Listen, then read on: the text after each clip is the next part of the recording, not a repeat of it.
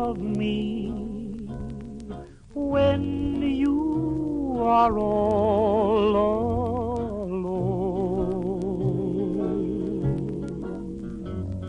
Maybe the one who is waiting for you will prove untrue. Then what will you do? Maybe you'll sit and sigh, wishing that I were near. Then maybe you'll ask me to come back again, and maybe I'll say maybe.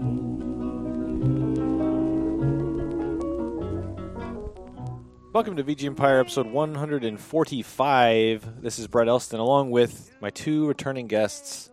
Patrick Nuka-Cola Kulikowski. Man, I can use that with authority. Alias there, yeah.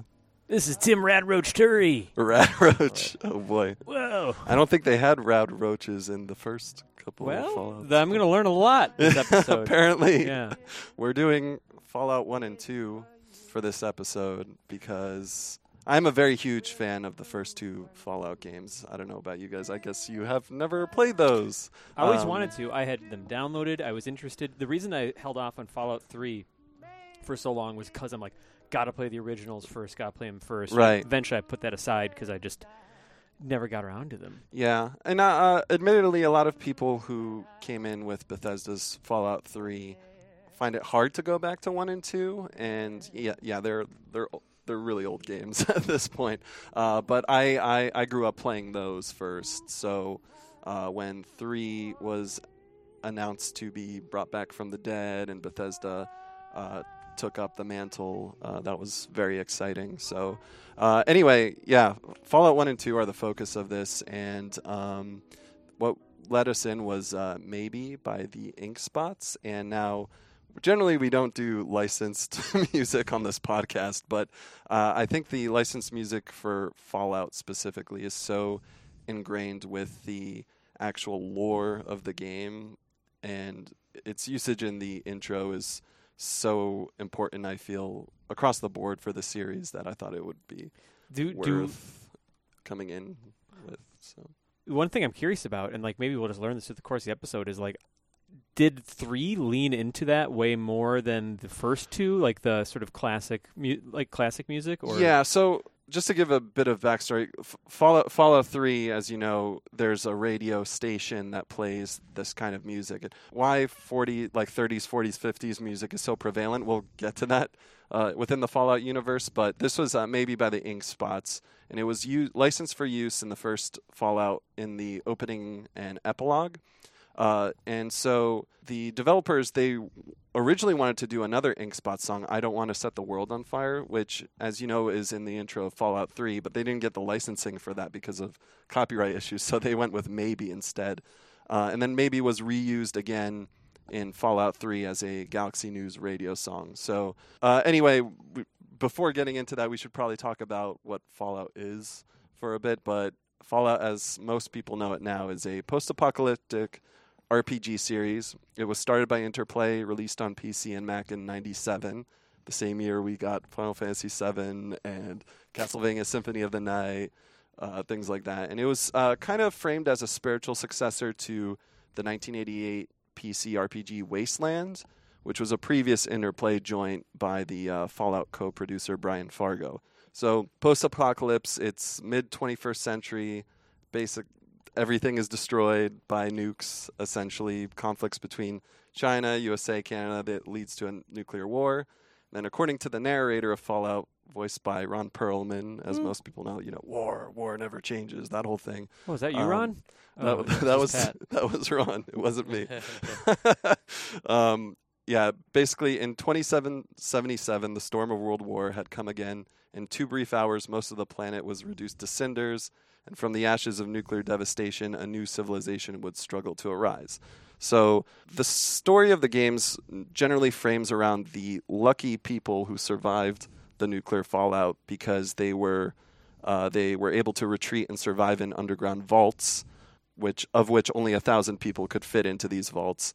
And these were created by U.S. corporations, Vault-Tec and Robco, for the U.S. government to preserve what they could in the event of a nuclear catastrophe. So these vaults protected the people from the incoming nukes with a twist that I will not go into because spoilers.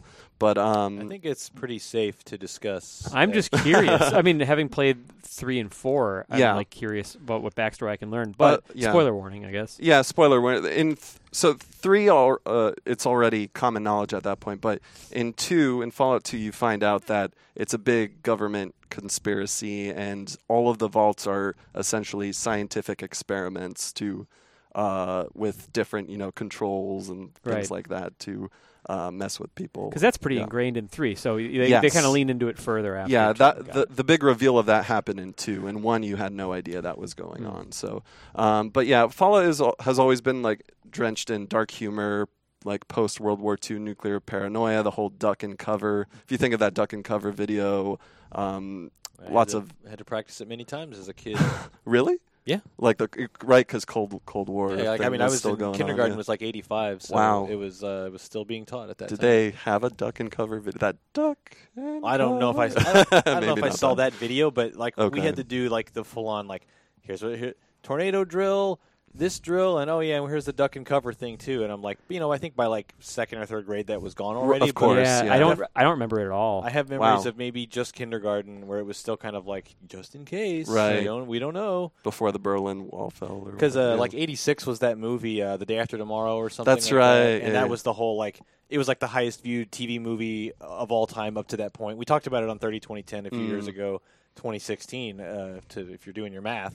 But yeah, the whole idea was this nuclear paranoia was super prevalent. So yeah, the fact that it shows up here. Yeah. So Fallout is drenched in that, and Because in the 90s, it's in the No, it's 90s. fine. In the 90s, it was far enough removed where it's like, hey, we can joke about this. It's total, that's not going to happen Right. again. Not like it'll ever happen again. Right.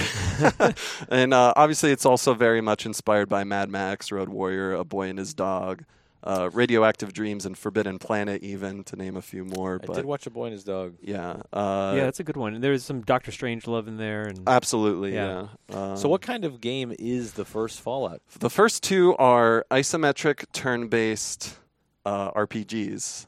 So think from the perspective of Diablo Right. or XCOM, Sure. just taking turns. The Last Ninja. Yeah.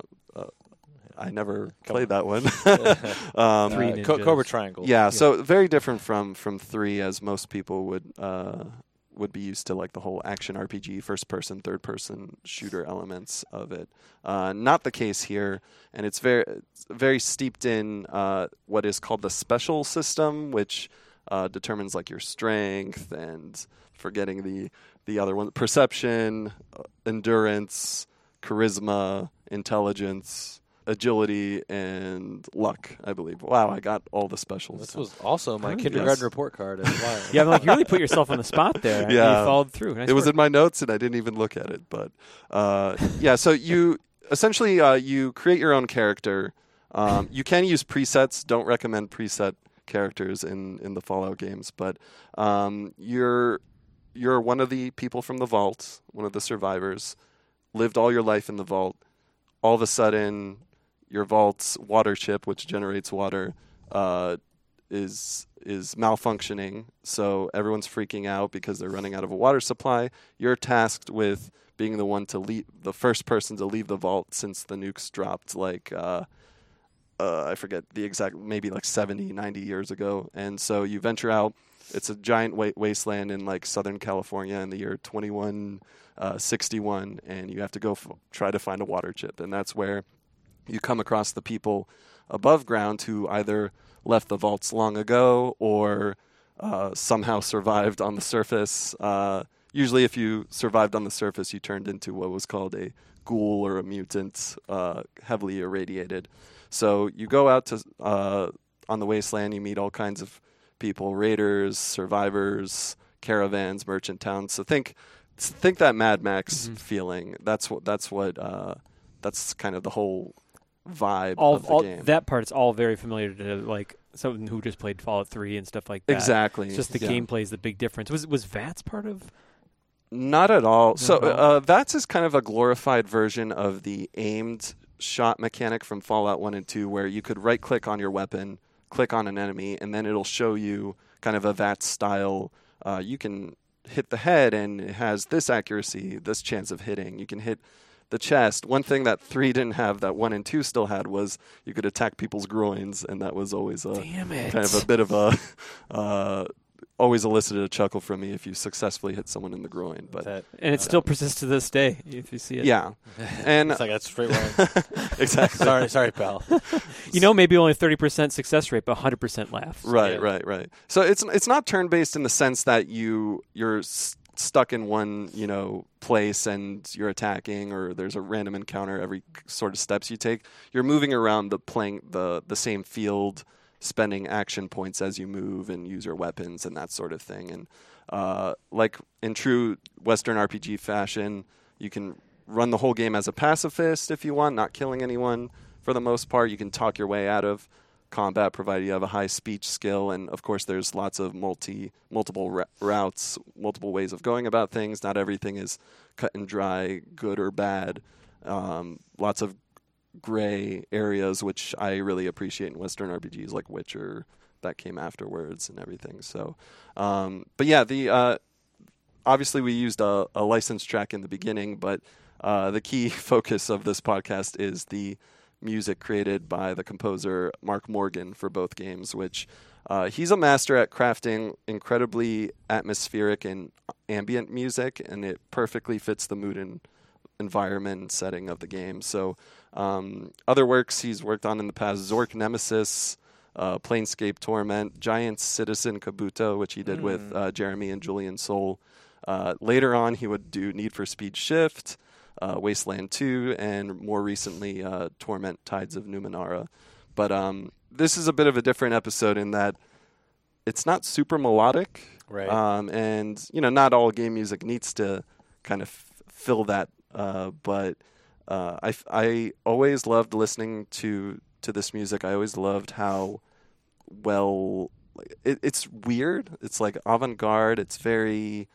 I mean, I'm trying to locate more words. Only we can hear it. Ambient. I just want to say, Pat, I appreciate that you focus on this, because I was just having a conversation about this yesterday, where it's like it's easy to we all like a lot of music that we can hum a tune to, but the music that just was there and you might not be able to hum it after the fact is just as important, even though it feels more invisible sometimes. It's it contributes so extremely to the overall package. So, and I think this game 1 and 2 in particular did that so well that even just if I'm on the computer putting the soundtrack on, it really gets me in this interesting zone. So, we also just came off a 5-week block of super melodic video gaming Genesis stuff. Eat our vegetables here. Yeah, right. So it's fun this show or irradiated vegetables. No, but with that said, I think the tunes are very memorable. If very wacky. But we'll kick it off with a couple of them just to give you an idea. Starting with Moribund World, that's the world map music in Fallout. Gives off this sort of mysterious, albeit adventurous and somewhat perilous feeling. Kind of perfectly captures the player's feeling of venturing out into a world they've never seen before, given their previous sheltered life. Lots of ethnic drums and woodwind, that sort of thing.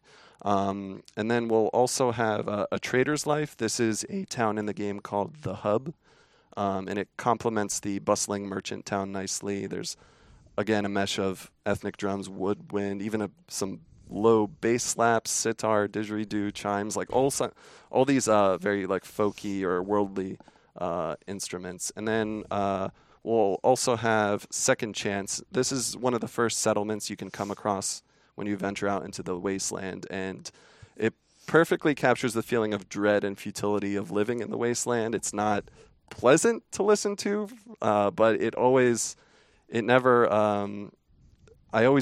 feel like these goosebumps whenever listening to it. It enhanced the gameplay, the experience of playing. Right. It shot chills up my spine whenever, bit of discomfort, but at the same time, like super beautiful, all in one package. So again, we'll be listening to Moribund World, A Trader's Life, and Second Chance.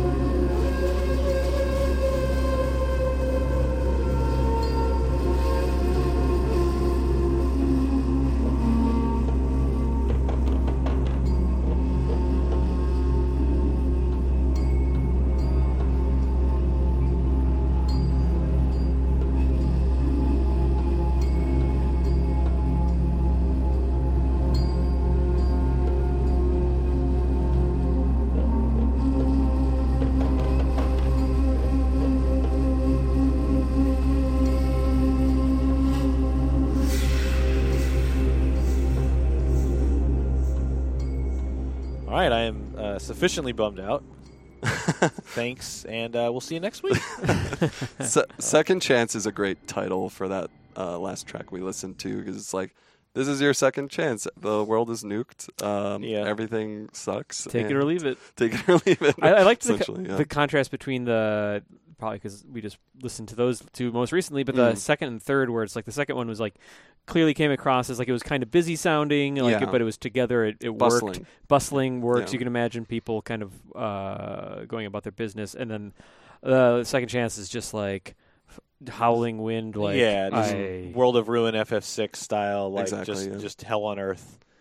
Yeah. Imagine a crazy Mad Max character just to jump out you, like, you got any fuel? Just think it just has that feeling of like we are literally going to get in a fight over shoes, and that's my day. Yep.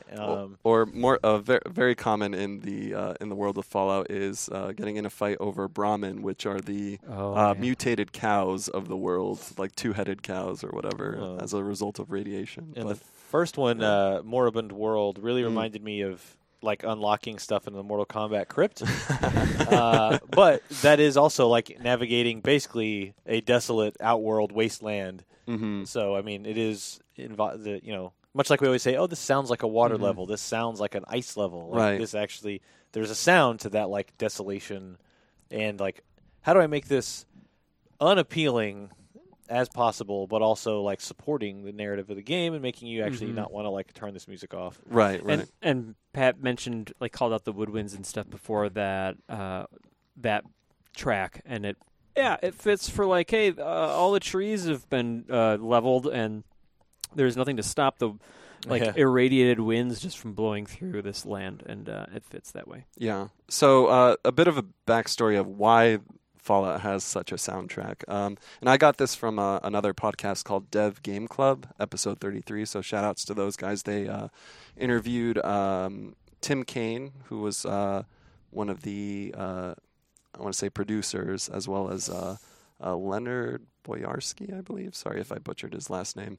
But essentially, Tim Kaine would listen to there was an actual CD put out, I believe, by Virgin Records called Ambient Isolationism, and it had these dark ambient tracks on it, like 2 discs worth, I think.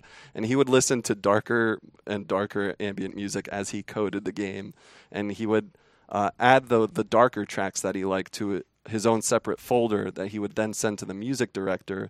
And to the music director, he was like, have Mark Morgan, the composer, make new pieces that sound like they would belong on a CD with these pieces. And so as a result, Mark sampled a whole crap ton of like dark ambient, but also his own sounds, and kind of butchered them in a sense and included them in the game. But there's a lot of influence from, and even just like covering Aphex Twin, Brian Eno, even Depeche Mode is sampled, like so many different samples and layers taken, or at least or imitated in the music, which is really fascinating. Have those samples like made it difficult to re-release these? Like, is it not that level of sampling where you're like, oh man, personal Jesus, why is that? No, I think it's probably like under the whole fair use of sampling. But so Moribund World is actually has samples from the track Windowsill by Aphex Twin. Wow, weird. And then A Trader's Life, where if I can bring up the track, and this is from the ambient isolationism music that I looked up after hearing Tim Kaine talk about it. The track is called Little Sister by Orang, which is now defunct avant-garde ambient 2-piece band. But yeah, they topped out after playing the Super Bowl, right? Probably, yeah. So this is what helped inspire and sample the hub music that you listen to. Oh, for sure. All the little bit of clanging and the low bass, like bass slapping, humming that you hear comes from this I mean, track. if anything, this even sounds more melodic, or like that there's a through line to the music to like... Exactly, yeah. It's pretty neat in that way. Yeah. There was also one thing I found that Mark Morgan hasn't been interviewed that much, but I did find something that he commented on. This is from an interview with Game OST in 2008. So the interviewer asked, some of your compositions include non-musical sounds. Were these ready-made samples from music libraries, or did you create these sounds on your own?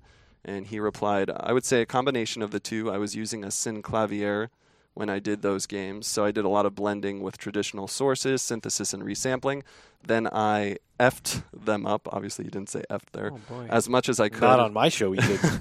in the processing stage until they sounded good to me. The challenge to me and the fun part, especially in the Fallout games, was to blend this kind of odd ethnic and industrial sound design into something emotional and musical.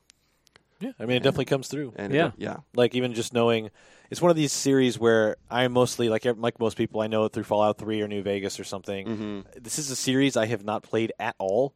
No incarnation of it. Right. Like 1, 2, 3, or 4. It's just, I've been super interested, but just never, planets never aligned or whatever. Mm-hmm. It's fascinating to listen to this because I actually don't know that much about Fallout 3 and Fallout 4's like ambient music soundtrack because I am just playing those oldies nonstop because they just fit, they just gel everything. And the moment, it's fascinating because in Fallout 3 or 4 you can be going through like just a totally flooded vault or something and be blasting maybe or other old songs like that. And if you turn it off, it turns into like a horror game essentially. And that's why this is kind of reminding me that, like, man, maybe next time I go back, I should listen to some of like the ambient music and stuff. I do. It does seem weird though. The whole like, culture stopped, so that's why they're all still using 30s and 50s songs or whatever. Essentially, in the world of Fallout, technology boomed way more than our society's technology boomed in the real world. But culture took like a back step, and people were stuck listening to kind of the same oldies music. But like, why? If this happened in 2077, like by 2077, literally Carly Rae Jepsen would be oldies. But yeah, this is on an alternate timeline where culture did not grow in the same way it did here, and things remain stagnant there. Whereas technology boomed. Not post-war, but like before the war. That's what you mean. Technology boom, but right. I thought you meant like after before the nuclear war. Yeah. Okay, I get it. I rescind my entire statement. I didn't actually know that. I thought that the bombs just dropped in the era that this music was pulled from or something. It's just, it doesn't add up actually now that I think about it. But right. And that's where the whole Forbidden Planet influence, like the laser weapons and plasma weapons, are very much designed in that style, like Mars attacks. Yeah, goofy Mars attacks, like rings on your laser pistol, and I love that stuff. Things like that. They get really goofy with like the extra sort of. A lot that came through in like DLC from my experience with 3 and stuff. But it's still, the UFOs and stuff. Yeah, it's fun. Yeah. Fun fact: a lot of semi to pretty famous voice actors in the game. So not most NPC dialogue is text, but there are like these talking head, more important NPCs that you can talk to. And it's always fun talking to them because if you say something that pisses them off, they're like based on these clay models, so you'll see their faces like crease or like give you like a glaring thing. It's kind of creepy, but also fascinating at the same time that something in '97 had this. But Keith David, Ron Perlman, as I had mentioned before, Richard Dean Anderson, MacGyver himself, voiced, and even an early Tony Shalhoub, pre-Monk, voiced a kind of from Shalhoub, a mayor of a town. Galoob joke, but. Right. So you're right. No one's seen commercials before.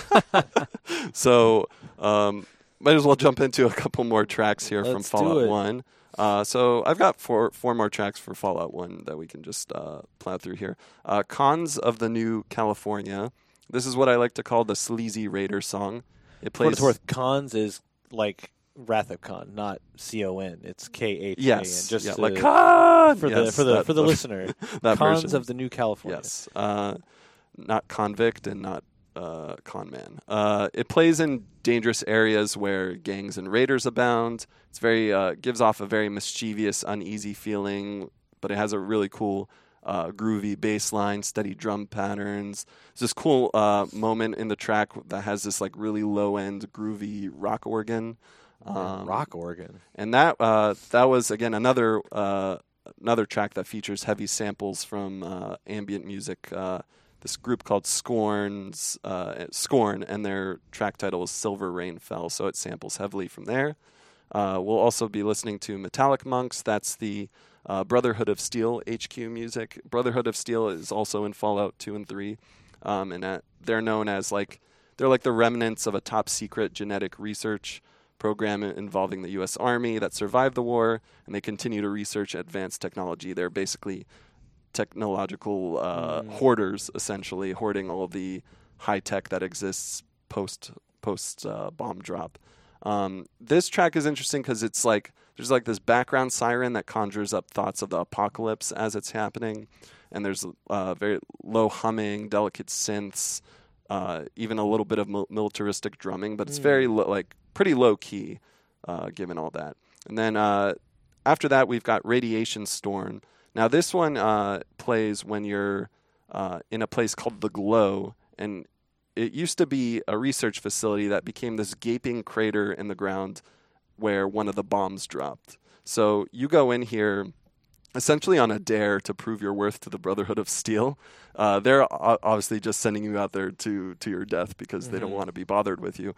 But when you go in there and you take your Rad-Away, your Rad-X pills to fortify your RPGs, to fortify yourself, if you do some digging there, you find out a lot of backstory about how the bombs dropped, when, and it was really fascinating going through this environment because it's so creepy. There aren't really any enemies to fight, maybe a few, but with this music playing and all the devastation and destruction and radiation that you find there, you never know what you're going to bump into, and it was super haunting. Probably one of the best moments of the game for me, just this whole very isolationist, creepy vibe. And then we'll also listen to Vats of Goo, probably the most melodic track for this podcast. It's a great WiiWare game. Yes. It plays during the game's intro as Ron Perlman describes how the world came to end, as well as in some of the final areas of the game. Totes creepy. Droning sound, chilling piano key, and a swelling of strings and sirens. And it is also a fully intentional cover of Brian Eno's Alternative 3. It's almost like note for note the same, but it's been admitted to be a cover. So no legal action was taken. And no legal action. If you call it a cover, is everything okay? I think so. Just okay. I just it's fascinating that it was so openly covering or sampling existing things. Yeah. And then normally that becomes a problem decades later. Right. That prevents stuff from getting talked about or re-released. Did these ever get re-released anywhere? Yeah. They're available for purchase on GOG, Steam. Oh, sure. There were moments where they were removed for a certain period of time, and I think that had more to do with the whole interplay passing it off to Bethesda, that sort of thing. So, I remember when that happened. Yep. Speaking of, if I may, quick aside, the classic one I think of is Robo's theme from Chrono Trigger and Never Gonna Give You Up. Oh, did anything ever come up from that? I have a completed video sitting on Dropbox, waiting to get out there someday of me analyzing that and its similarities. Yes, to the Supreme Court. Jesus. Anyway, just kidding. I love them both. The Supreme Game Music Court, which is us. Yes, the Supreme Chord. Anyhow, sorry about that. It was a dumb joke. Hey, wait, Pat, what do you got for us? Well, that's it for the show. Cons of the New California, Metallic Monks, Radiation Storm, and Vats of Goo.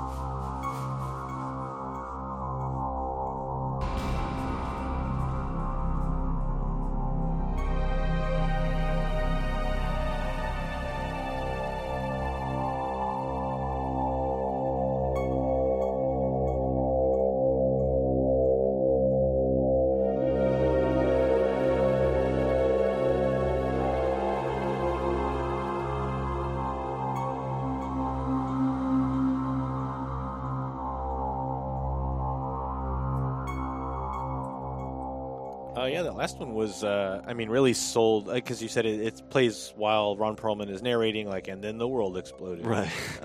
But it does a really good job of just making you feel super alone, and you're about to go roam the wasteland looking for literally whatever scraps of whatever you can find, like water, clothes, ammunition. Yeah. I like that.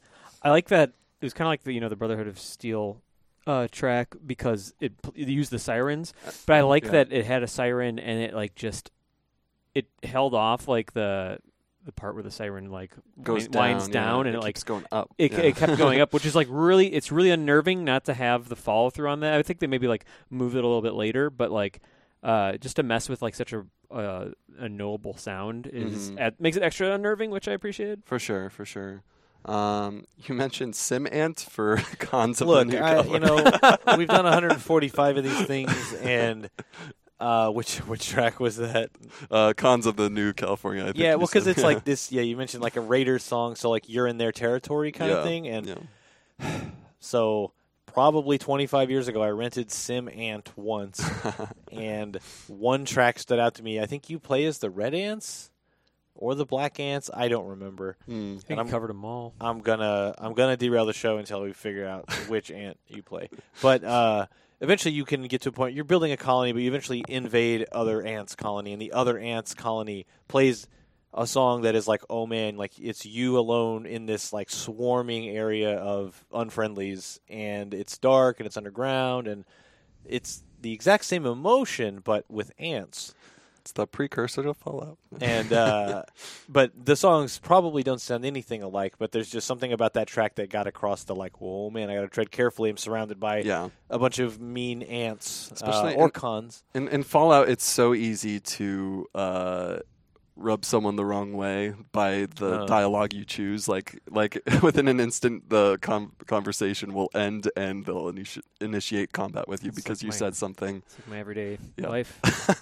So speaking of dialogue and conversations, something I really appreciate about Fallout 1 and 2 is the text in the game. It's very well written, very fun and descriptive, environmental dialogue and battle text. So I have some samples of text here, but the environmental text in the first game, in the intro, as you're leaving the cave where the vault is and venturing out into the real world for the first time, it has the HUD has an area where text spills onto that you read describing everything. So in this, it says as you're exiting the cave.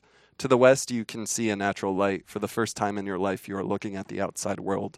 And I always loved how poetic those statements could be in the game as you're going through. And battle text is really creative too, just to give you a few ideas. So obviously, there's the generic character takes X amount of damage, but then depending on how heavy that damage is, it'll have some creative flavor text as a result. So light to moderate damage, it'll say something like, the bruise will look nice, and maybe the scars will make good party talk. And then if you're mortally wounded, you get a nice view of your body as your head sails through the air. And then if you mortally wound an enemy, one of the lines is, unfortunately, his spine is now clearly visible from the front. And then another favorite, if you kill a super mutant enemy, get a headshot on him, the head explodes like a giant bloody watermelon. And I feel like those kind of text, battle texts are kind of lost in more recent Fallouts and in AAA games in general. I think Undertale is a good example of that coming back. Undertale's a good example. I know a lot of the positive things I've heard about, and seen a little bit of it, in Divinity 2, kind of are evoked from this era and stuff. And there's something. I mean, it's the magic of player choice in video games meets the limitless imagination of reading. Exactly, and I like that interpretation of it for sure. Sure, the sprites on screen in Fallout may not be the most detailed by today's standards.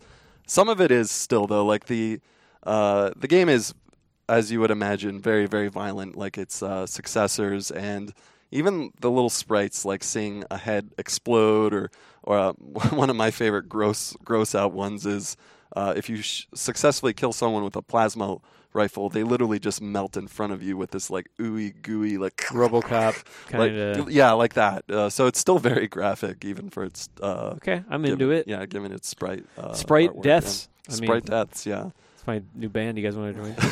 Let's go. So that'll lead us into Fallout 2, which came out a full year later in 1998. So the first one was developed by a group within Interplay. They eventually came to be known as Black Isle, and a big portion of the Fallout 1 dev team made up Black Isle. They'd also go on to work on Icewind Dale, Planescape Torment, still published by Interplay. Interplay obviously was still owned Fallout technically, but Mark Morgan came back to compose. Fallout 2 had several improvements like better HUD, more weapons, enemy types, a bigger world. NPC party members were way smarter, and you could like change their battle strategies as opposed to the first game where they just kind of went off and did their own thing with no control. And there was also a new reputation and karma system, so your actions could reflect the way people treat you across towns and cities as opposed to just the one town you're in. So kind of like how we see in Red Dead Redemption 2 these days, where everyone will comment on you across the board. Kind of same idea here. 2 had a bit more in terms of like fourth wall breaking and like pop culture jokes. There was like a full-on Monty Python and the Holy Grail like parody that you can find in one of the random encounters on the world map. Lots of references to Hitchhiker's Guide to the Galaxy, that sort of thing, which some fans, I guess, weren't big on. I loved it. I ate that stuff up, especially as I was like getting into Monty Python at the middle school age that I got into this with. So musically, you can kind of expect the same sort of deal with Fallout 2, albeit even more ethnic vibes, I would say, especially given the game's story. So it takes place 80 years after Fallout 1. It centers around the descendant of the Vault Dweller of the first game. And you're essentially your tribe, because he goes out to, without spoiling too much of the first game, he is not in the vault anymore, and he goes to create his own tribe or village or what have you. So you're from this tribe, Arroyo, and they're dealing with a severe famine and droughts, and they are pursuing a magical piece of technology called the GECK, or Garden of Eden Creation Kit, which would cause their wastelandish tribe village to flourish with greenery and water and that sort of thing. So the Chosen One is sent out into the world and find that and save his or her village. So, is it real? GECK, I wish it was. No, I mean not in real life, Pat. Thanks, but within the game, like I'm just trying to think of. It is. It's like if you could do this and have unlimited resources, why are there wars? Anyway, we're it's fine. not real. Okay. In the game world, yeah. Okay. In the best ending, you do get a hold of one. But then even in the game world, it's like, oh, so we have this, and we could fix the world at any time. Well, it's like I guess a given amount of space, yes. Interestingly, the developers were clearly having fun with this one because there's an area in Fallout 2 where you actually find like storage closets full of water chips. Whereas it was like you were looking for the single one. I like that a lot. In the first actually, game, where it's just like this. It's like here are a ton of them. It's like you're just in the wrong part of the country, bud. You're right, exactly. Yeah. So this is still kind of in the same area as Fallout 1, so like Southern California, but it opens up to a bit of NoCal. San Francisco, funny enough, is in the game. Small parts of Nevada, so the world map is much, much bigger in that regard. So music, I've got 4 good ones for you. Beyond the Canyon, this is the starting town of Arroyo that you're in. Synthesizers meets ethnic vibe, kind of a cool fusion of old and new. And then we also have California Revisited. That's the world map of Fallout 2. Ethnic sounding like Fallout 1's, but far more up-tempo, perhaps to demonstrate that civilization has grown somewhat since the events of Fallout 1.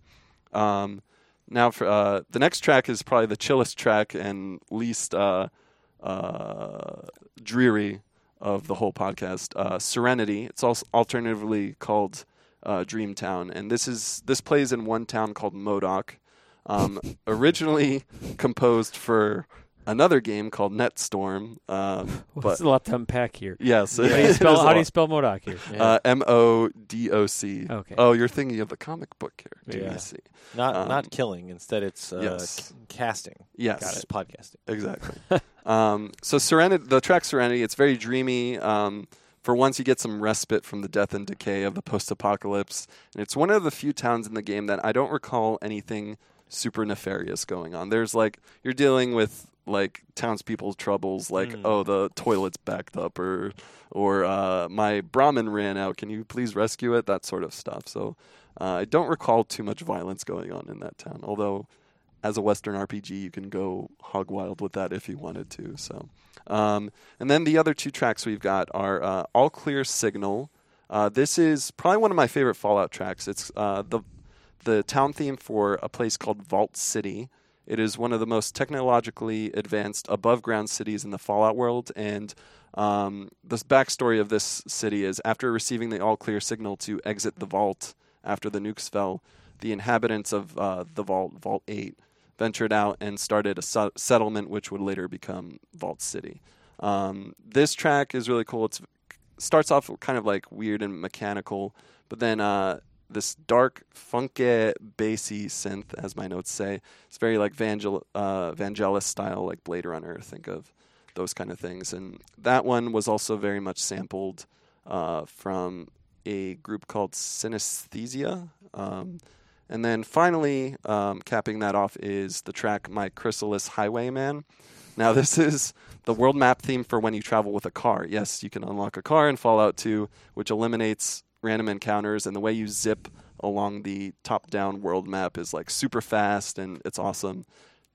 Besides the Dreamtown song, chillest song in the game, and a refreshing relief from all the dreariness. It's like anytime you finally get your airship or something, and then you get to fly. Right, it's the searching for friends in FF6. Yep. Yes, I can tell you, you find this car all beaten up, and you have to find the right parts to repair it. And if you have a high enough repair and science skill in the game, you can get it. And it runs on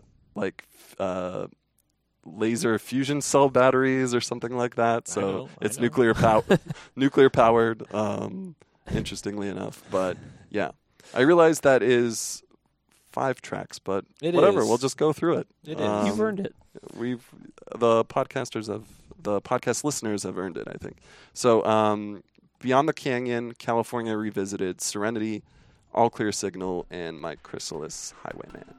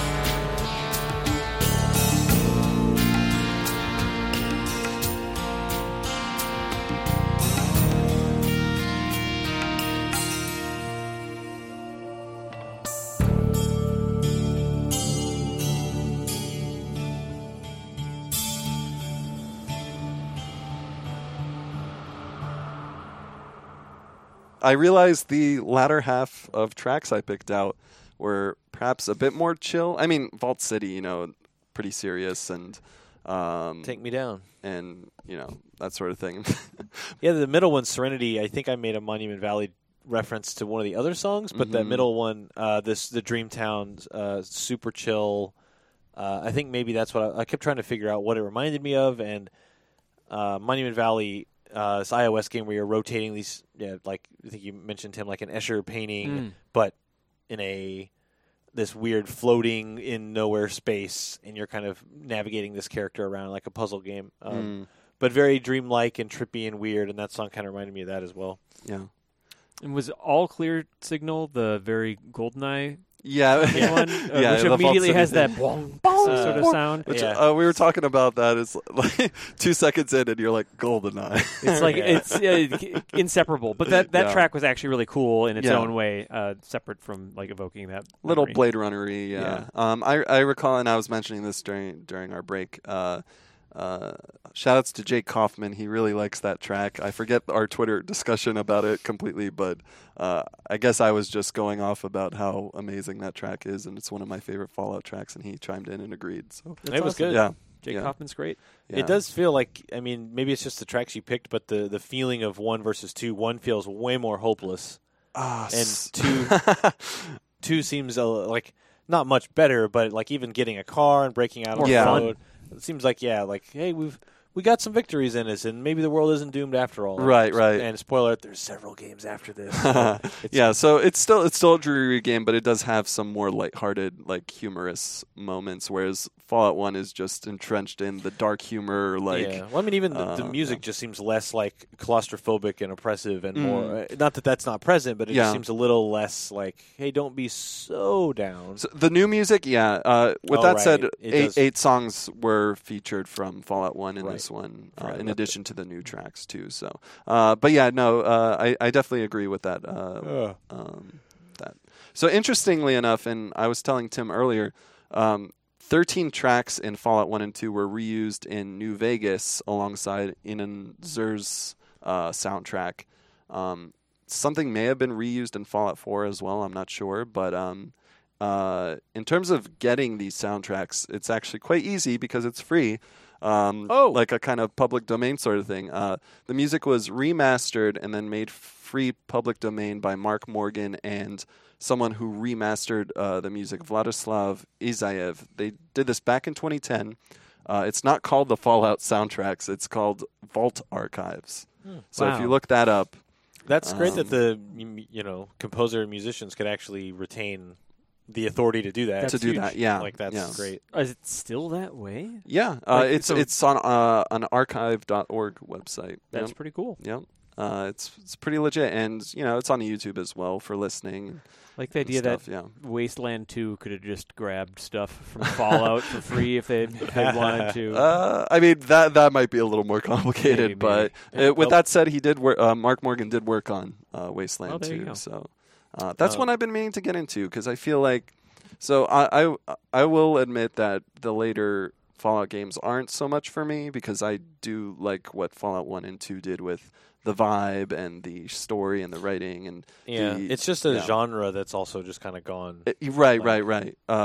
Barring some crazy exceptions, but. With that said, it seems like Wasteland should be the way for me to go at this point if I'm not replaying 1 and 2 because I do that a lot. After all, my alias used to be Nuka-Cola online. Yes, back in the day. I was happy that we were able to check these out. Yeah, because for me, like Pat, we met at MegFest like 2015. That's right. Yeah, about that time, and I was a super late comer to Fallout. Because I finally let down like my weird I gotta play these games in order and played 3 finally, and I was like so into it, right? And I fell madly in love with it, and we were in like Maryland or whatever in like the area that like so close to DC where the game and where like that takes place. We were like at like the Gaylord Hotel like at MegFest. I'm like, I think this is Rivet City. Like, I think, like, I'm like just being able to use the geography, and like we're going and walking along the mall, and like, there's a bunch of super mutants over there in the game, and it was like the perfect overlap for me. Also, I was reviewing Monster Hunter 4U Ultimate. I remember playing that in the hotel room. I bought an iguana on a stick just around the corner over here. Yeah, in the game. And it was just this incredible sort of like it was a fun connection and stuff. And now here we are recording a podcast about the games I didn't play. Now we're listening to Fallout 1 and 2's music on the West Coast in a city Oh, wow, that is there in you go. Fallout 2. which is fun. Our lives. Granted, We're living them. it's bombed out and has like a tanker in it or what, like wedged into the city, but But Give so it time. you're saying like Steam and Good Old Games both have available? the games. I think Good Old Games used to have more goodies that came with Fallout 1 and 2 when you purchased them. Like, Oh, sorry. One other yeah. quick question. Yeah. Is of the newer ones, was New Vegas one that you were like, this one kind of walks the line? Yeah, of all the new ones, I did play. I played through Fallout 3, and I pumped a lot of time into it, and for the most part, I enjoyed myself. I just realized 1 and 2 are more of my thing. But New Vegas, I played a bit of it, and it entices me a bit more, I think, because Obsidian worked on it, and they have remnants of the Fallout 2 devs that cool. worked on it. So, and plus, it was on the West Coast. It had ties to the Fallout 1 and 2 story, and I like Right. that a lot. And I kind of like seeing that, how like old school Fallout devs focusing on the West Coast, Bethesda focusing on the East Coast Right. with DC and Boston and You stuff. get- and you I get- think that's cool. Do what you Yeah. know. I Yeah, like yeah. that, No, that's really neat. And the whole interplay connection, I don't know how much all of these actually connect, but in my brain, when I hear interplay, I think like Another World or Out of This World. Right. And that's another like really bleak, not much music, but when there is, it's trying to like instill a specific emotion at that time, but very alone, desolate environment. And so to just keep seeing them publish games that kind of push that. Right. Like, you are in a familiar but otherwise essentially alien situation. Right. Is interesting. Yeah, I in that podcast I mentioned, Game Dev Club, when the creators were talking about how they came up with it, they're pretty much given free reign because it wasn't really an official thing until they were able to make it official. So they would actually work on it after hours when they were done doing whatever they were doing on Interplay. They would stick around just because they were so passionate and cared so much about it that they worked on it. And That's cool. It's a very fascinating story how it came to be, but The original? the original, yeah. So it's so interesting to me to see how it grew since. So Black Isle was working on a third one, and then it got canceled, and Black Isle was shuttered, unfortunately. But it was great to see Bethesda pick up the mantle and continue it. And for me, like, okay, I got into Fallout late, like maybe 2002, 2003, but just the thought that like 10 years later, most gamers know what a Nuka-Cola is, or what a Rad Scorpion is, or a Deathclaw. Like what? Like it's really cool to see that lore and that look and vibe reach a broader audience. You interested So, in like checking out Fallout 4 just to be in that universe again? I don't know. I think maybe I should finally play through New Vegas first, at least, and then see how the series evolved since then. Sure. Yeah, but 4 is a really solid game. Like, Yeah. I had a lot of fun with it. I think I played it too soon after I had just like come super late to the party with Fallout 3, but it's one I look forward to going back to. It's Yeah. such an amazing world. I should check it out at the very least, just to see how the series has evolved. But Yeah. so if you ever want to get into 1 and 2, very easy to do through GOG and Steam. GOG should still come with a few like third-party patches or mods that make the experience better for current gen. So like a high-resolution patch, so it doesn't look so pixelated and stuff on your screen, and I like that sort of stuff. So it all comes like built into the installation, thankfully. I want the pixels. So I recommend that. And then if you're starting the game out, do not pick the preset characters. Just make your own. Pick your own character traits, that sort of thing. It's more interesting that way. Finally, I highly recommend picking the Bloody Mess perk or trait for your character in 1 and 2. And as I did with 3 as well. 100%. And the description for that, I love it, is by some strange twist of fate, people around you die violently. You always see the worst way a person can die. And interestingly enough, having that trait in the first game changes the ending, or it enhances it considerably. Without going into details as to why, enabling Bloody Mess makes the ending so much more satisfying and entertaining. So some GamePro tips from your buddy Pat Nuka-Cola. We work at GamePro? In another lifetime. On the Fallout alternate Got it. timeline. Senior Yeah. Fallout editor. Got it. Yes. So that's pretty much the show. That was a nice little journey. Yeah. Shout-outs, by the way, to the Vault Boy on the Pip-Boy 2000, that wristwatch that the Vault Dweller carries around, because it gives me, like, Monopoly Rich Uncle Pennybags vibes. It's an amazing design. Yeah, it's a really cool design. I think there's a reason why you see that everywhere. Yeah. And that the Fallout Shelter could be just that art style. And, right. And I think that reached like more people than even play like the main Fallout games. For sure, yeah. And it's great to see that character live on to this day. So, yeah.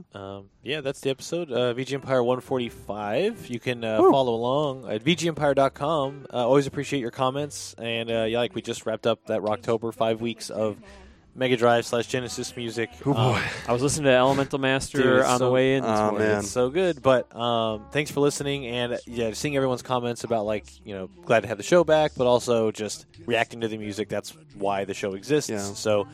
Yeah, hop on over, leave a comment or two on this episode, or you can subscribe on iTunes, VG Empire. Just search. The iOS app is not great for podcasts, but you can. I'm sure we can all find it on there. Yeah, and VG Empire on Twitter. Yep, you can find me on Twitter at PatrickKUL. I'm also VG Drum on YouTube. I don't do Fallout covers. Sorry. I think that'd be a little tough to do. Tim, where can we hit you up at? Just Twitter at Tim Turry. Cool. What's taking us out? So, kind of like how we had a licensed song come in the beginning, don't sue us. Another licensed song. This is the intro 50s vibe licensed song for Fallout 2 by Louis Armstrong, A Kiss to Build a Dream On. And I love it.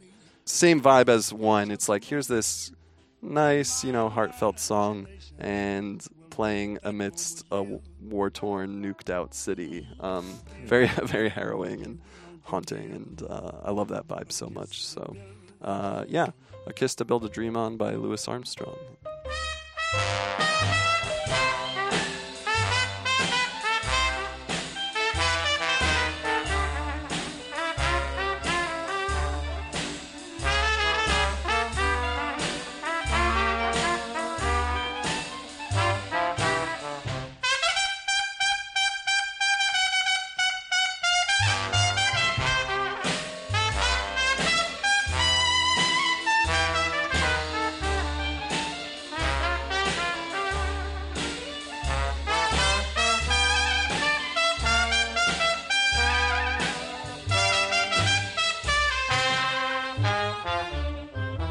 When I'm alone with my fancies,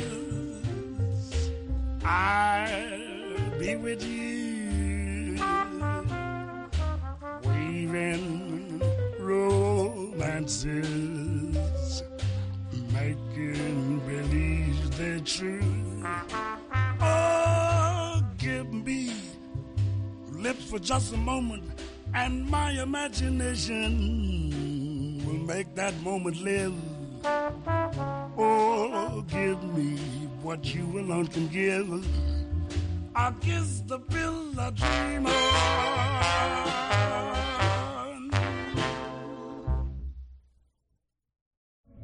The darkness of the afterlife is all that awaits you now. May you find more peace in that world than you found in this one.